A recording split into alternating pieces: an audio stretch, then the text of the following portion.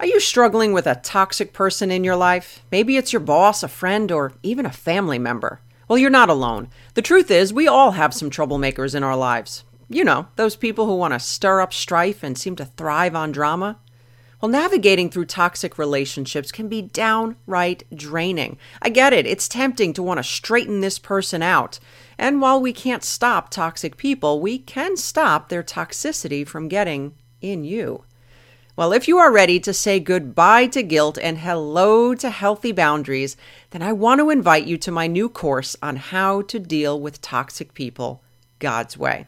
In this course, you will learn the 5 types of toxic people, the difference between broken and toxic behavior, the 4 types of boundaries and which are best for you, how to overcome the fear of confrontation, and most of all, you will learn the practical tools on how to interact with these people so that you can grow in strength and get rid of the guilt.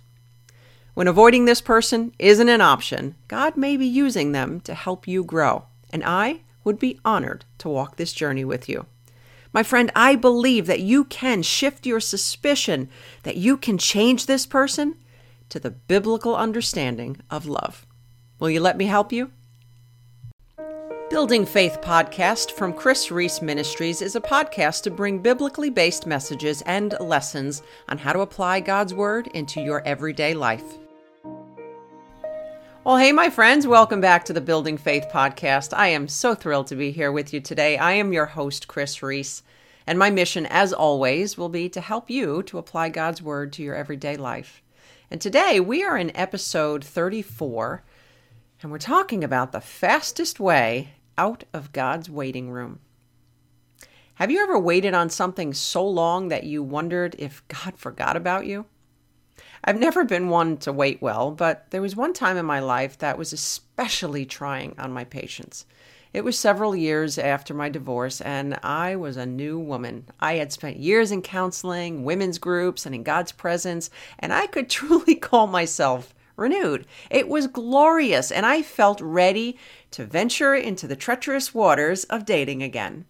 And after all my hard work, I foolishly figured that finding a mate who loved the Lord the way I did would be easy. There are Christians everywhere, right? Wrong.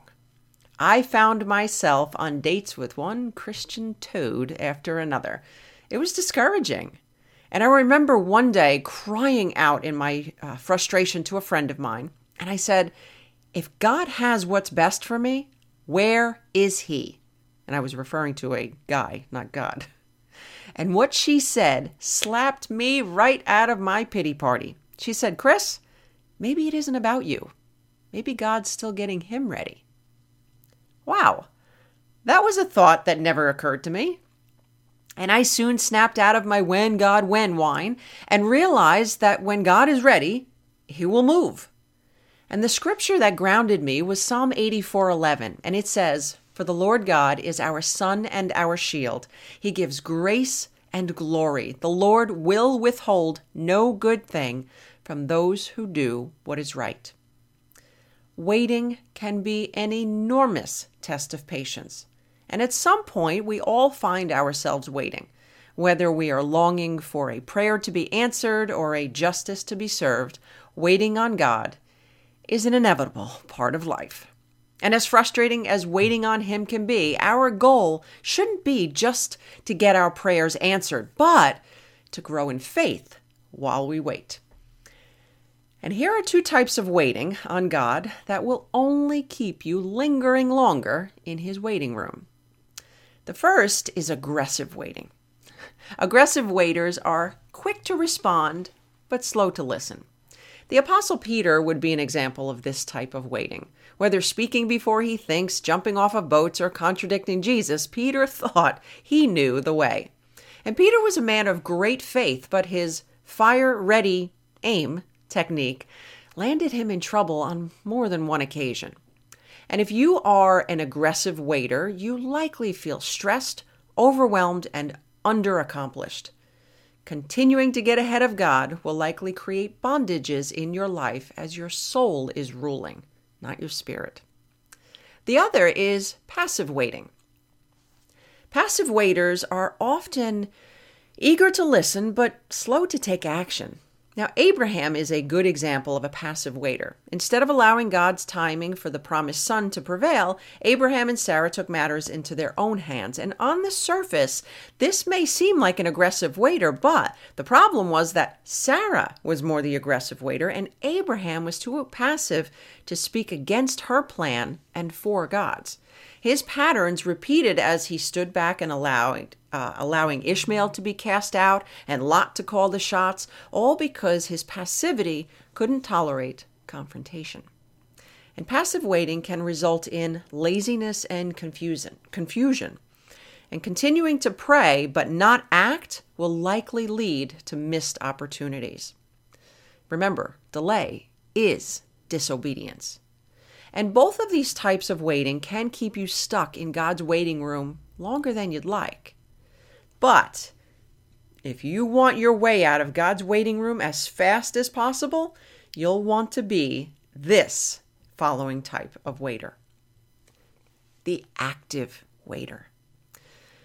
Active waiters have just the right balance of peace and purpose. They are like soldiers ready for their next marching orders. And Jesus was our master example of active waiting on God. He said, "I don't speak on my own authority.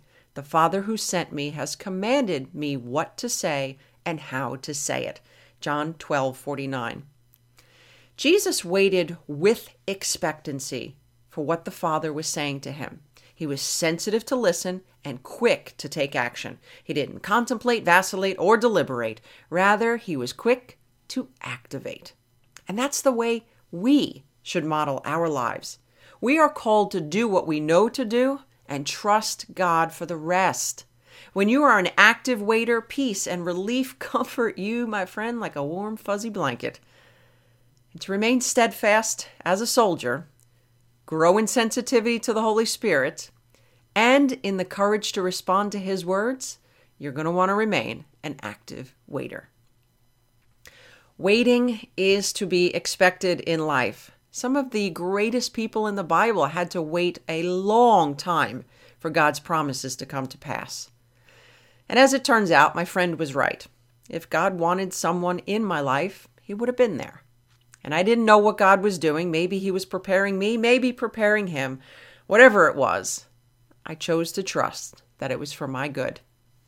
But God did show up in my waiting room and brought me the man that He had for me at just the right time.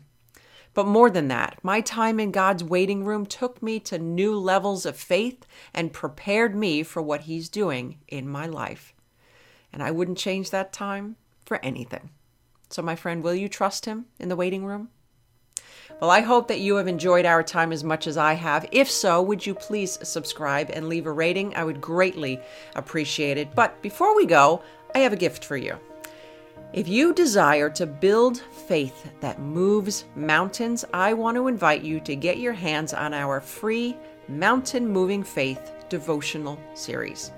It is yours free. I will include a link in the description as well as the show notes on the website. Go ahead and get your hands on that. My friend, until next time, remember, all things are possible with God. For more information from Chris Reese, visit chrisreese.com/podcast. That's KRISREECE.com/podcast.